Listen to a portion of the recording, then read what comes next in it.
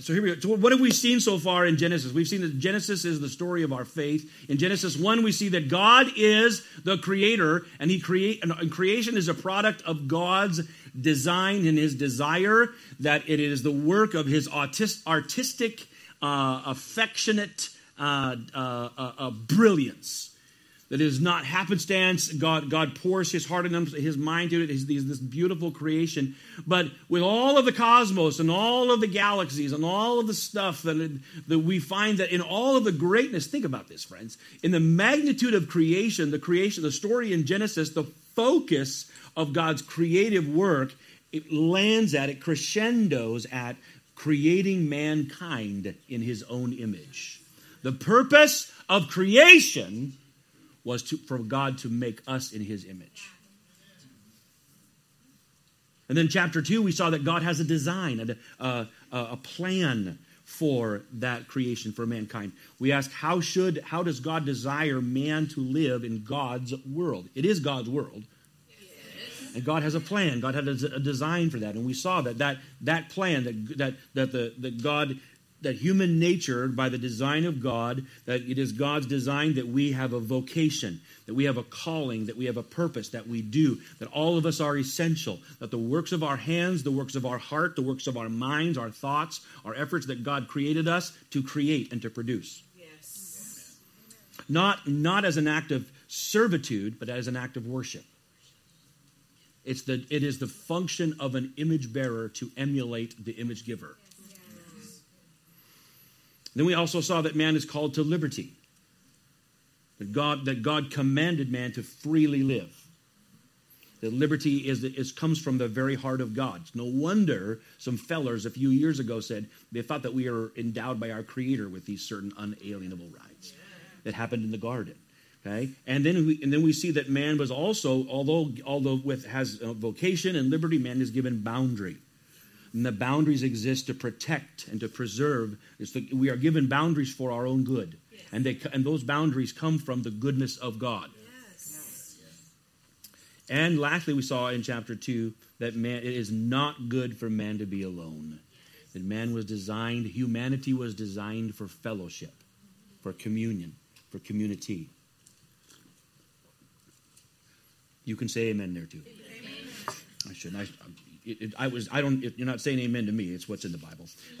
Chapter 3, we asked last week what went wrong, and we saw that what went wrong began with serpent speech. Enter the dragon, as it were. The serpent begins to introduce contrary ideas to get us to start talking about God instead of talking to him, to prize analysis over obedience. And then we saw that the taking of the tree of the knowledge of good and evil is not about a magic banana. It is about moral rebellion. Sin is moral rebellion. It is to say, I decide what is right and wrong. I decide. And when we say I decide, it leads to the collapse of our person. It is a rejection of our covenant as image bearers. And there is a fall. And we saw the consequences of that moral rebellion as God delineates those consequences. But in the midst of those consequences, we saw something fascinating. That in the midst of that, God says, and now there will be a war between the woman and the snake. And we saw that in no way was that some sort of a demeaning, dismissive statement against women. But it made the snake aware that he picked on the wrong one.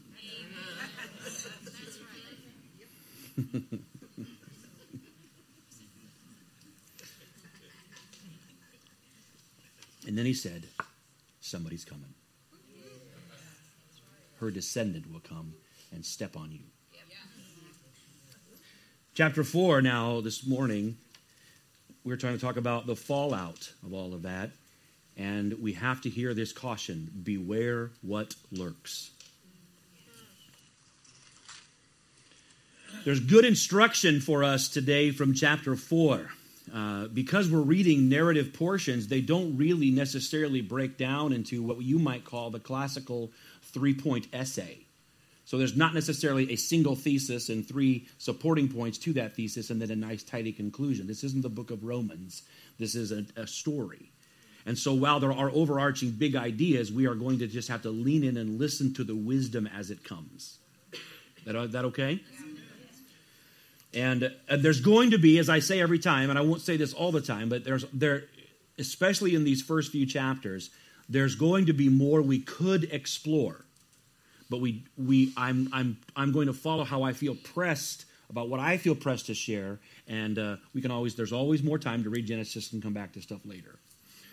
So let's begin with the first 2 verses and how the narrator now, we believe it's Moses, but I'll keep saying the narrator.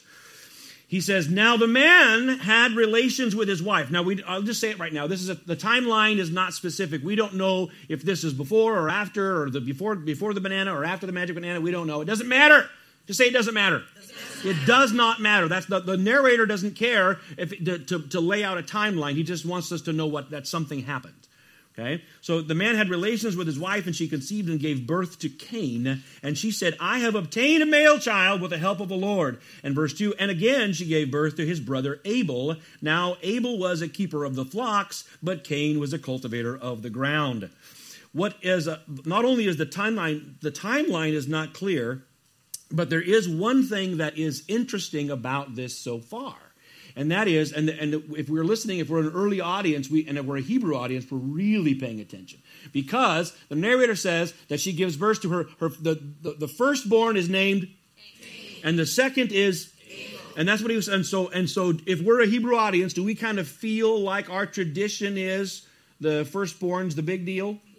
Right? And we'll see that even in the lineages and stuff. But then what happens the second half of verse 2? Now Abel was a keeper of the flocks, but Cain was a cultivator of the ground. Switched. The narrator talks about Abel first. And so we're doing exactly what you're doing. Wait a minute. We just tilt our head and go, huh. We're not giving a lot of information, but we should go, huh, right there. Maybe that's indicative of what's coming.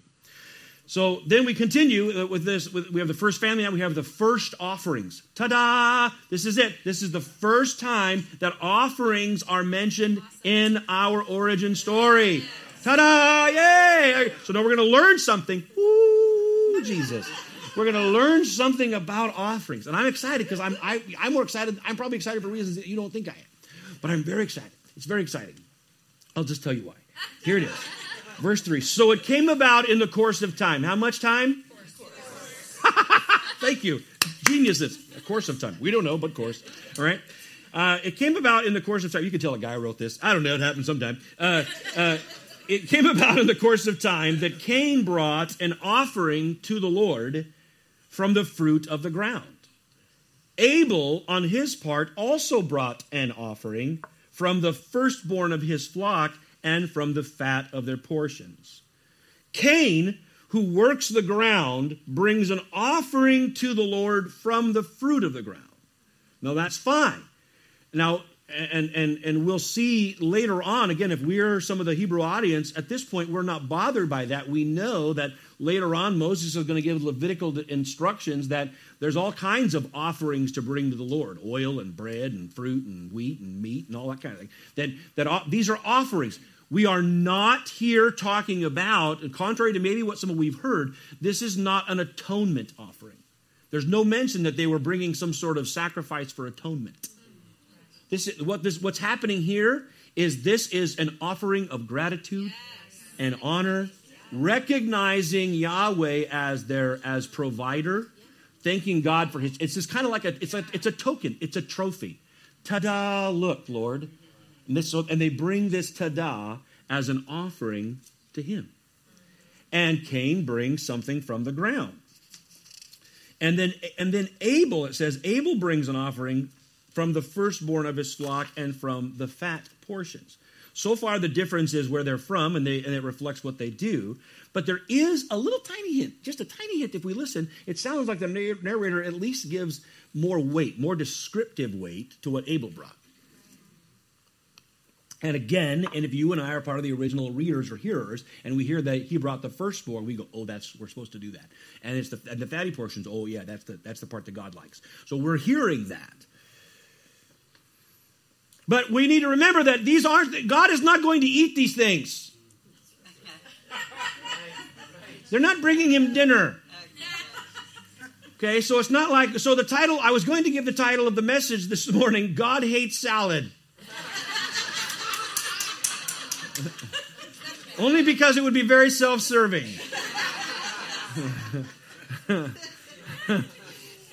But that's not the case. God's not like, hey, why did you... Kale? Oh, I hate kale. You know? It wasn't that.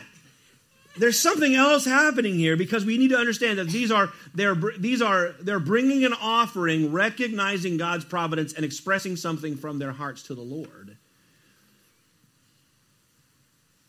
And then it reads, and the Lord had regard for Abel and his offering, but for Cain and his offering he had no regard. Again, there's more happening as we in almost subliminally. We hear the narrator telling us things that he's not telling us directly.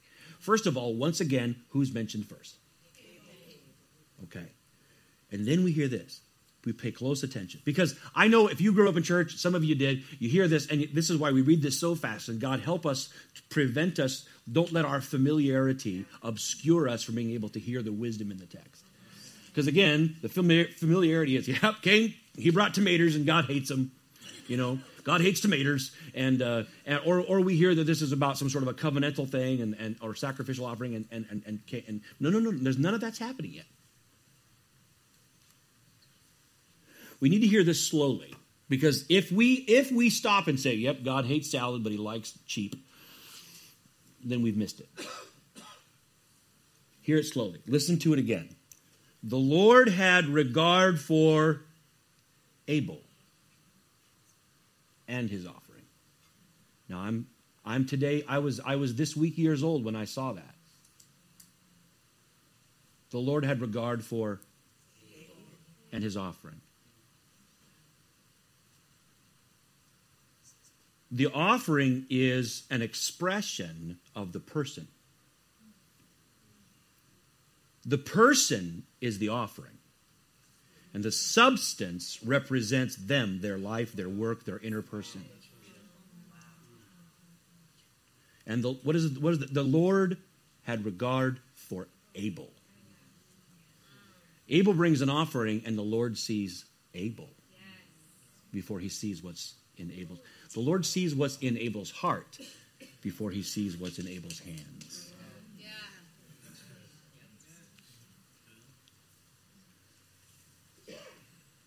Hebrews chapter 11, verse 4, the writer of Hebrews tells us that he said, by faith, Abel brought a better offering. We recognize that what the Lord saw that was not meat, but faith. That somehow what Abel was doing, that he saw faith in Abel's heart. But then the narrator says, the Lord had no regard for Cain and his offering. The difference is more than a difference between, the difference, is more a difference between the character and the devotion of these men than it is about the difference between their offerings. The difference is in their hearts, not in their hands.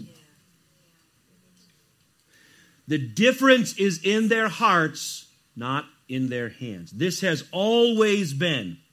The Lord looks upon our hearts even as we show him what is in our hands. And what is in our hands is only as pleasing as what is in our hearts. And that is offering. No wonder Jesus then will sit in the temple at the treasury and watch the people give in their worship. And he'll look over at this widow that nobody notices who puts in 2 tiny mites. And he says, wow, look at that.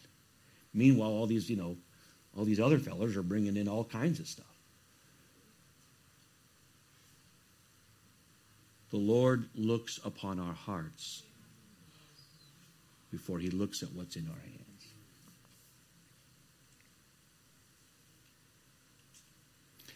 So really, this story begins with an act of worship that we'll see goes south. And here's a spoiler alert. It's going to end with mankind, again, relearning to worship. So if there's bookends to the story, chapter 4. If you would have said to me, do you think chapter 4 in Genesis is about worship? I said, no, can't be. But as I look at it, I think it is. It's about worship that went wrong and conflict, and then men learning to worship again, yearning to find their way back to the garden. Let's continue. I'm running out of time quickly. Verse 5, or the rest of verse 4, actually. So Cain became very angry, and his face was gloomy. Then the Lord said to Cain, why are you angry, and why is your face gloomy? If you do well, verse 7, if you do well, will your face not be cheerful? And if you do not do well, sin is lurking at the door, and its desire is for you, but you must master it. The Lord responds to Cain's response to him with what sounds like a teaching moment. I would suggest it's possible that these two, that the Lord, that his response to Abel was a teaching moment, and he's turning to Cain and giving him an opportunity to learn.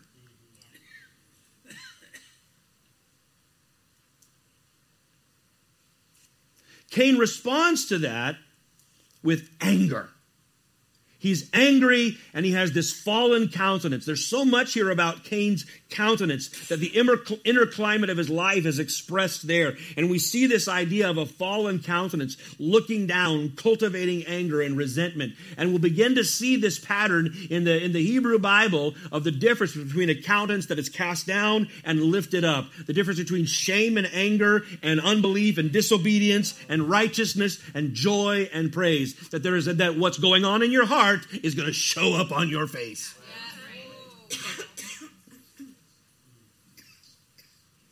But listen to the Lord's counsel to Cain. And if we will all allow ourselves, I keep giving all these disclaimers because I realize I'm a church boy, and so I've heard the story. I'm a Sunday school boy and a Royal Ranger boy and all the other things. I don't think I didn't do his junior Bible quiz, but I did everything else. And when I read about Cain, I'm quick to dismiss anything I hear because Cain's a bad guy. Cain's a bad guy. He rides a Harley Davidson. He's got tattoos. He probably drinks beer. People are like, still not bad. Still waiting for the bad. Bear with me. I'm this caricature of Cain, and there we go. He's an axe murderer. Thank you, Cammie, for your help. And so anytime the Lord's talking to Cain or anything Cain says or does, I don't pay attention because he's a bad guy. But here's the truth. Cain's not a bad guy. Cain's a church boy. What? But he did the thing. Yeah. Have you ever met a church boy? Cain's a church boy. He's literally born in church. And listen, Cain is talking to God. They're talking. So if Cain is a church boy, born in church, he's talking to God, maybe what God says to Cain is germane, is relevant to you and me. Maybe the warnings he gives to Cain, church boy, maybe you and I can listen. And what does he say? He says, why are you so angry? What's your damage, bro? Why is your face so downcast? If you do wrong, sin is lurking at the door. If you do right, your face will light up. The way out of this is to start doing the right thing. Right. And you know what? People don't want to hear that. Nope. Yeah, that's true. People come to you in a problem. They want to come to God with their problem and their face is downcast and their heart's full of resentment and anger, and they want you to say, well, you're right. It's everybody else's fault. We need God to change everybody, and so then you'll be happy. Yes. And yet in our origin, the very first thing God does when someone steps out is to say, what's your damage, bro? Why are you upset? If you do well, if you choose to do what's right, it'll lead to joy. It'll lead to a joyful countenance. Your face will light up. But if you do not do well, if you choose what is wrong, sin is lurking. Now, if you have your pens and your Bibles, we have another first. Sin. First time this word is mentioned. It's not the first time it happens per se, but it is the first time it's mentioned. And how is sin referenced? How is it described? It's described as if it had its own personality. It's animated. There's only two ways to look at it. On one linguistic pattern, it's described like an animal ready to pounce, almost like a lion, ready like that sort of like Peter talks about a roaring lion looking to devour someone. Sin's described like that, like an aggressive predator. The other way is to look at it linguistically is from the history of the text. It sounds very close to the language used by those that would be familiar with some of Babylonian demonic traditions that they had. It's almost described like a demonic presence waiting outside of a door to pounce.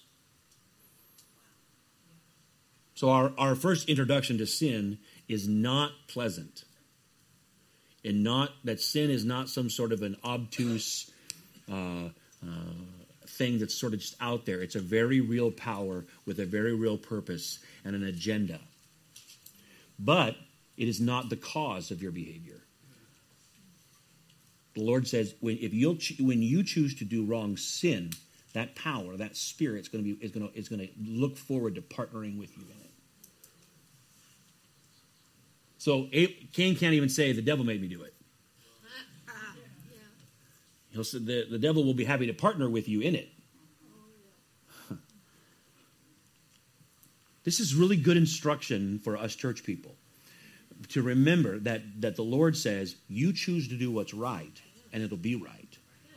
But if you choose to do what's wrong, you can anticipate that sin is going to jump in there with you and it's going to go badly. And the way out of this is to do what's right. He said, sin has a desire for you, to overcome you, to control you, but you must master it. He leaves Cain with this idea that sin is out. I mean, listen, it's scary. I'm going to leave this as a scary thought because we're going to fix it in just a minute. Okay? But if how many are glad we have more than Genesis to read? John Kramer's going to shout me down. Amen. I am too, John. Okay? We're about to be left with sin wants to take you over, but you must master it. Yeah. We can't. That doesn't ever cease to be true. It was true for Cain. It was true for everybody who will read it, and it's true for everybody who reads Genesis today. Sin has a desire to control you, to overtake you, but you must master it. But thanks be to God who gives us the victory, because he has not left us in this endless tug of war. He has not abandoned us to a tug of war. He still expects us to choose what is right and to master it, but here's what he did. In Romans chapter 6, Paul begins in verse 8. Now, if we died with Christ, we believe that we will also live with him, for we know that since Christ was raised from the dead, he cannot die again. Death no longer has mastery over him. The death he died to sin once for all, but the life he lives to God. The life he lives to God. He died to sin, he lives to God. Listen to verse 11. In the same way. Say that out loud. Not in the same way, not in sort of the same way or junior varsity way. In the same way, count yourselves dead to sin. but alive to God in Christ Jesus. Therefore, do not let sin reign in your mortal body, so that you obey its evil desires. Don't offer any part of yourself to sin as an instrument of wickedness, but rather offer, I love that this is the word here, we're talking about offerings, rather offer yourselves. You're the first offering. You are the offering. You are the offering. You're the offering, and then that what's in your heart determines what's in your hands. You're the offering. Someone say, I'm the offering. This is what I mean by, Andrew, this is what I mean by, I'm so excited. Okay. Do not offer any part of yourself, but rather offer yourselves to God as those who have been brought from death to life, and offer every part of yourself to him as an instrument of righteousness. For sin shall no longer be your master, because you are not under the law, but under grace. We're still expected to choose the right thing, but now he has changed who's pulling on the rope. Romans chapter 8 continues in verse 12. So then, brothers and sisters, we are under obligation, but not to the flesh, to live according to the flesh. For if you're living in accord with the flesh, you're going to die. But if by the Spirit, somebody say by the Spirit. Do you know that this is the new covenant of the Spirit, that we live by the Spirit, walk by the Spirit, breathe by the Spirit. We live in vital contact with the Spirit. That is the source, the supply, the secret, the shama of Christian living.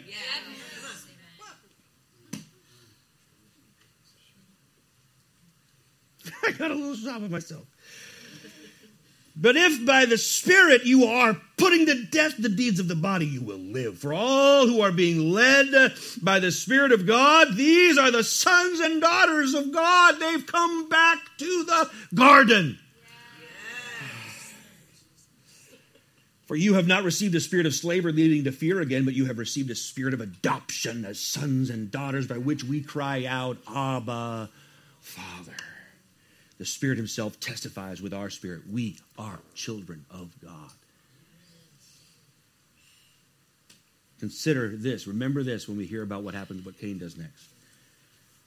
Christ Jesus has delivered us from the power and penalty of sin by his own death, and he has given us his Spirit to totally reorient our lives toward living to righteousness. So therefore, friends, you and I, even though we need to remember this warning, beware what lurks, we do not need to fear what lurks at the door. We need to believe who lives within us. Right. That's good. Well, let's come back to the story in 4 minutes. Get your faith on. Verse 8. First, we have first family, first offerings, now first violence. Cain talked to his brother Abel, and it happened that when they were in the field, Cain rose up against his brother and killed him. Why? That's rhetorical. Why? Why did he do it? Let's look at the Bible. What does the narrator say about why he did it? What was going on? He doesn't tell us.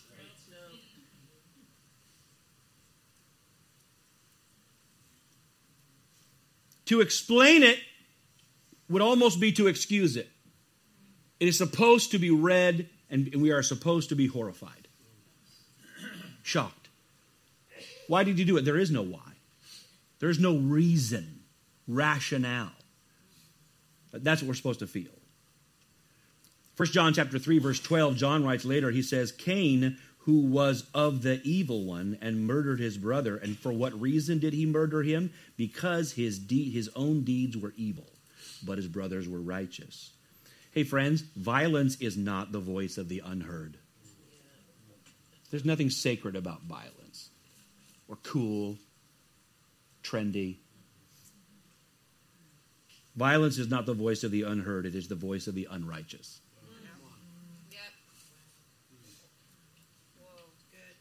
And the solution God gave Cain was to do good, to do well, to live righteously, and it would change his countenance to joy. But Cain's response was to let anger rule him, and it led to murder. Cain's response was to let anger stay. And as he let anger stay, it led to murder. This is no wonder Jesus warns us as his disciples. When he said, you've heard it said, don't murder, but I'm telling you, don't even be angry. Don't let anger get hold of your heart. It's a murderous motive. It's also interesting. We have to just listen to the wisdom here. It's also, we just have to stop and say, we recognize that the first act of violence, the first murder, the first act of violence did not come from the hands of a stranger, but from the hand of a brother. We must hear this wisdom. Beware the harm we might do to those nearest us. All right, verse 9 through 12, real quick. Then the Lord said to Cain, where is your brother Abel? And he said, I don't know. Am I my brother's keeper? And then he said, what have you done? The voice of your brother's blood is crying out to me from the ground. Now you are cursed from the ground, which has opened its mouth to receive your brother's blood from your hand. When you cultivate the ground, it will no longer yield its strength to you. You'll be a wanderer and a drifter on the earth. First of all, I want us to hear this. Listen to the questions God asks us in Genesis. The question he asks Adam, and now the question he asks Adam's son. The first question is this that God asks mankind is, where are you? The next question he asks is, where's your brother? These are the two questions that summarize the human condition: hiding from God and hostile to our brother. The first leads to the second. But the questions the way that God asked them, the responsibility is placed upon us. It's our responsibility. Where are you? In other words, you're the one who have hidden. Where is your brother? What have you done to your brother? Although the responsibility for the tragedy is on us, God himself takes the responsibility for redemption. He himself bore our sins in his body on the cross that we might die to sin and live for righteousness. It is the Lord who takes the responsibility to redeem us all, to bring us back to the garden, to redeem us to himself, and to restore us to one another. Cain's question, am I my brother's keeper? What response? Yes. Everybody say yes. Yeah. He says, what responsibility do I have for my brother? This is also our pout. Whenever we are confronted by God about how we treat others, or Jesus says, the guy says, what am I supposed to do? He says, love God and love your neighbor as yourself. What's the guy say in Luke? Well, who's my neighbor? It's the same. Am I my brother's keeper? Who's my neighbor? And Jesus said, your neighbor is the person closest to you who needs you. And then Jesus really answers the question when he says, greater love has no man than this, than he lay down his life for his friend. Love one another as I have and am about to love you. Verse 13, as the consequences of our response. Cain responds to the consequences of what the Lord said. Cain said to the Lord, my punishment is too great to endure. Behold, you have driven me this day from the face of the ground, and I will be hidden from your face, and I will be a wanderer and a drifter on the earth, and whoever finds me will kill me. So the Lord said to him, therefore, whoever kills Cain, vengeance will be taken on him 7 times as much. And the Lord placed a mark on Cain so that no one finding him would kill him. Then Cain left the presence of the Lord and settled in the land of Nod, east of Eden. Then Cain left the presence of the Lord and settled in the land of Nod, east of Eden. Cain seems to either repent or to complain even more. He will no longer have a right to the ground. Before this, he was a farmer. He tilled the ground. But now he will either not be able to, or he's just forbidden from doing that. Moreover, I cannot not say that we have to hear the Lord say that the blood of the innocent, when it is shed, cries out to God for justice. He hears the voice of innocent blood.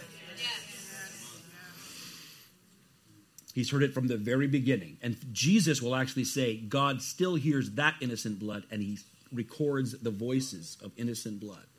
And there will be an accounting. So Cain says, I can't do it. It's too much for me. He's either complaining or repenting. We aren't sure.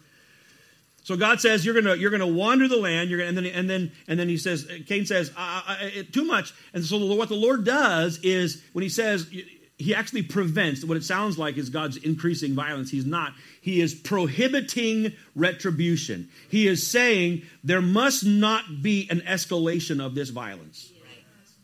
And yet, what we'll read later is humanity escalates violence.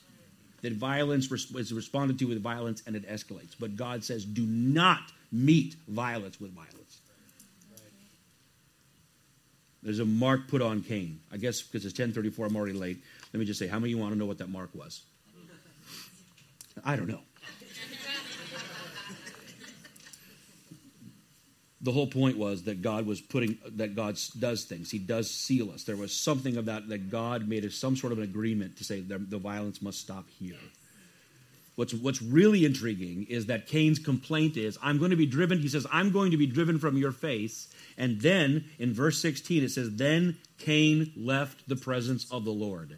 If we miss that sentence, I feel like we are going to miss a huge shift in the narrative. Who left who? And who did he leave? He left the presence of the Lord. And now that is the precursor for what we're about to see in the line of Cain. He left the presence of the Lord. That's going to define the line of Cain. Heads up. Okay, we're about to see 7 generations, and I'm not going to go through very, very, very slowly. We're going to see 7 generations of the line of Cain, and what you're going to see is that they continue to act like image bearers in the way that of what they're able to do, their capacity, but they reject the covenant of an image bearer, because what we'll see is this, that when Cain leaves the presence of the Lord is no longer mentioned in his line. He initiates a line of people who live without a conscious awareness or reverence for God. So here we go, real quick. Here we go. 17:24. Then Cain had relations with his wife. Put the click up there real quick, Faith, because right away you want to know, where did he get his wife? There's the answer. We don't know. Okay, and the truth is, they lived for 900 years, and they could have had lots of kids. There's a probability there could have been thousands of people. Don't worry about it. Okay, here we go. But the narrator says that he had a wife. She conceived. She gave birth to Enoch. Cain built a city. Interesting. He's not a rancher. He's not a farmer. So what's he got left? Now he's a builder. He's a construction worker. Okay, right. All right. So now he builds a city, and he names the city after Enoch, his son. But notice that city building. This happens. And again, don't press this too much, because the Lord, we know that the Jerusalem is a city, so yay. But Jerusalem is the picture of a city whose center is the presence of God. Okay. But what we'll see here is from this point on, just pay attention, is from this point on that when man, apart from reverence for God, man will begin the process of gathering in cities in rebellion against God. We'll see it in Babel. We'll see it in Egypt. We'll see it in Babylon. We'll see it in Rome. That the idea of man gathering in rebellion against God is defined as the city of man. And even in the book of Revelation, God's still dealing with it. Started right here. Okay. So now Enoch, I got to go quickly here. What you see in verses 18 through 22 is the story of Cain's descendants, and we see that some of his descendants they dwell in tents, they do herding, they develop musical instruments. This is all the capacity. They don't lose the capacity of image bearers. Okay, they're developing things. Then you got to read this one part that you might scratch your head. Tubal Cain is the forger of all implements of bronze and iron. Now, if you're a historian, you might say, hey, wait a minute. This is way before the Bronze Age. Right. Apparently, there was a whole lot of development of mankind before the flood. There's a whole mystery to just how advanced they got before. Okay? You say, what flood? We don't have that yet. Right. We know it's there. We've read it. Okay?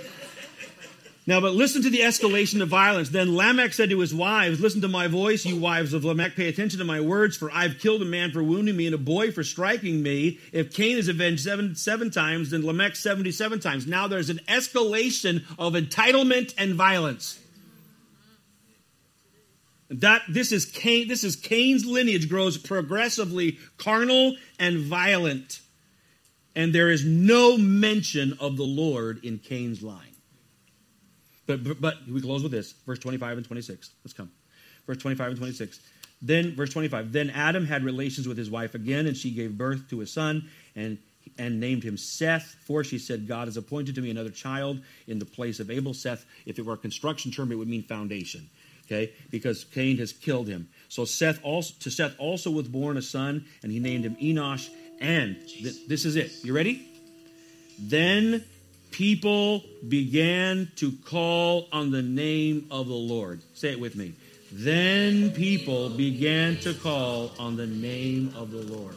This is the end.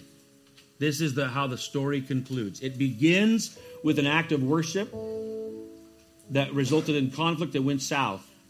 And it appears that activity ceases. But it concludes with, once again, people are learning to worship. The line of Seth, there come those who begin to call on his name. This is more than just talking to God or saying his name. The audience that would have heard this understood that people are beginning to learn to worship. This is the phrase that is used of Abraham and the patriarchs when they would stop and build an altar and make a public place of honoring the Lord, of seeking him and honoring him.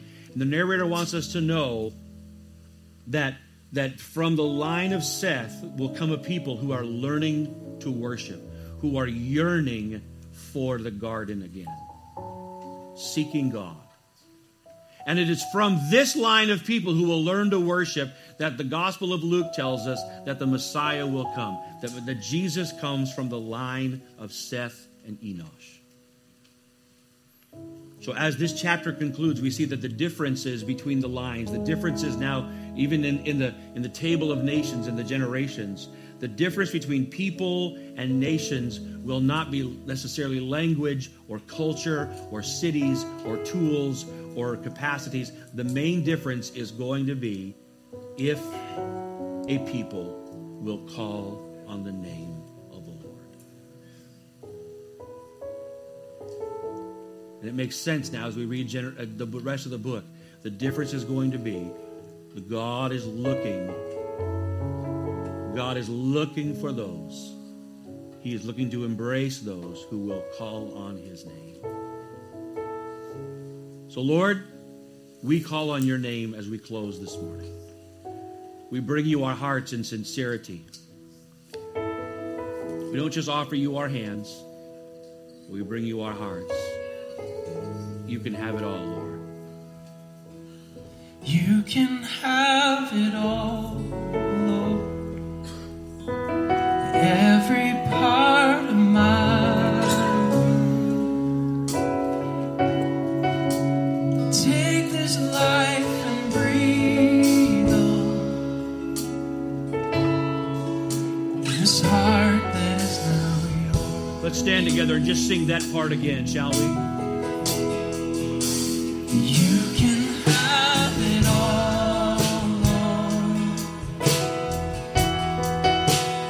Every part of my world.